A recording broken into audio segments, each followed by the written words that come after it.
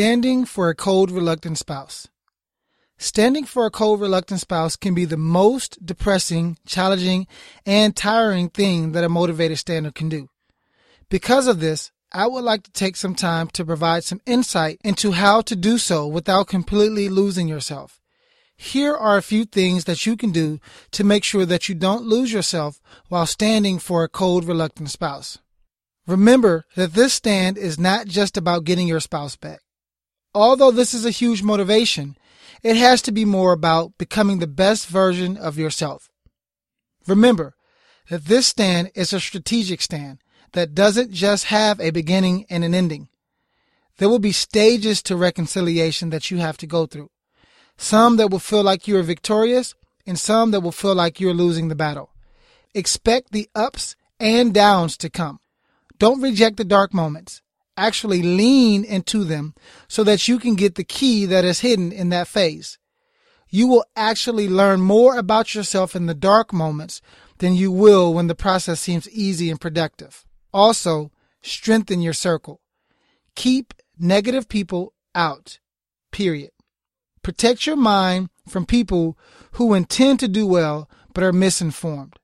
Be very careful what you watch and what you listen to. The danger is to follow your instincts, which are usually fueled by what you see. The battle for your marriage is spiritual. It is actually more spiritual than natural. Consider the fact that through marriage, we are able to do the one thing that Satan can't do. We are able to literally create something out of nothing. The one thing that makes us more like God than he could ever be. Remember that Satan truly comes to kill, steal, and destroy. Your husband is merely a temporary casualty of spiritual tensions that have literally been brewing for thousands of years. Resist the urge to create expectations for your spouse.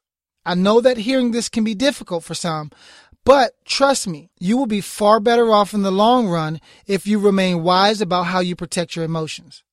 Expect for your emotions to fluctuate, meaning don't just go with how you feel.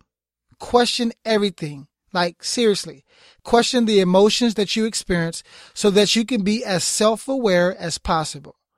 The more self-aware you are, the better you will be at managing your emotions. Remember that your spouse is acting out of their feelings just like you are, if you're being honest, of course. They've just chosen a different approach to expressing their feelings than you have, even though both of you may be trying to express the exact same feeling. Remember that your cold husband will most likely have no idea of how to be a husband because he didn't receive the appropriate script as a little boy. He didn't have an example, so how can he be that?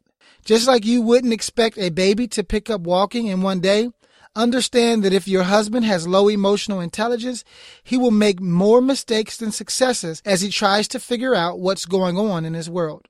Stay anchored. Consistency and emotional balance are paramount to your success during this season of your marriage. Sometimes it is okay to take an emotional mental rest day. Go watch a good comedy, spend some time in the sun, go to the gym, eat some chocolate-covered ice cream. Take a chill pill. Don't pray if your prayers are motivated by anxiety or fear or worry. In the end, it only adds more stress to the situation. Remember that God is using you to reflect his nature, so make sure to represent. Here is a word of advice. If you notice that the more you war, the more anxious you get, you may be warring the wrong way. Often, warring is less about fighting and interceding and more about you resting in his presence.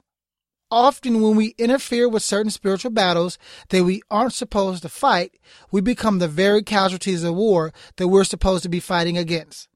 Get very comfortable praying for your cold, reluctant spouse. Because you may not have as much access, you will have to do most of your damage to their defenses while on your knees. Don't neglect this position due to weariness.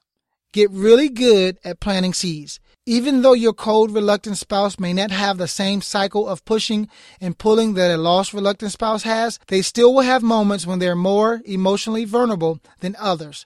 Pay close attention to this. Create opportunities for interactions. If they have already moved out, you will have to be proactive by creating opportunities for interactions. Use text messages, emails, phone calls if they're answering, and written letters to communicate with them. Make sure to listen closely to God when doing this, as you will have to be very specific in what you say given your limited access to them. Even if. You have to be willing to stand for your cold-reluctant spouse, even if they never come back to the marriage. This is the type of tenacity that you will have to demonstrate for cold-reluctant spouses. Not everybody is built for this level of commitment, but anyone can grow to be. You have to make a choice and stick to it. If this is you, you will have to lean heavily on God for your strength, support, and encouragement. Not everyone will understand this. As a matter of fact, most people, including your family and friends, will shun you or attempt to talk you out of your stand. You may need to disconnect yourself from individuals who fit into this category for a while. Only surround yourself with those who can be a positive and healthy support. Now, let's move on to the bonus chapter.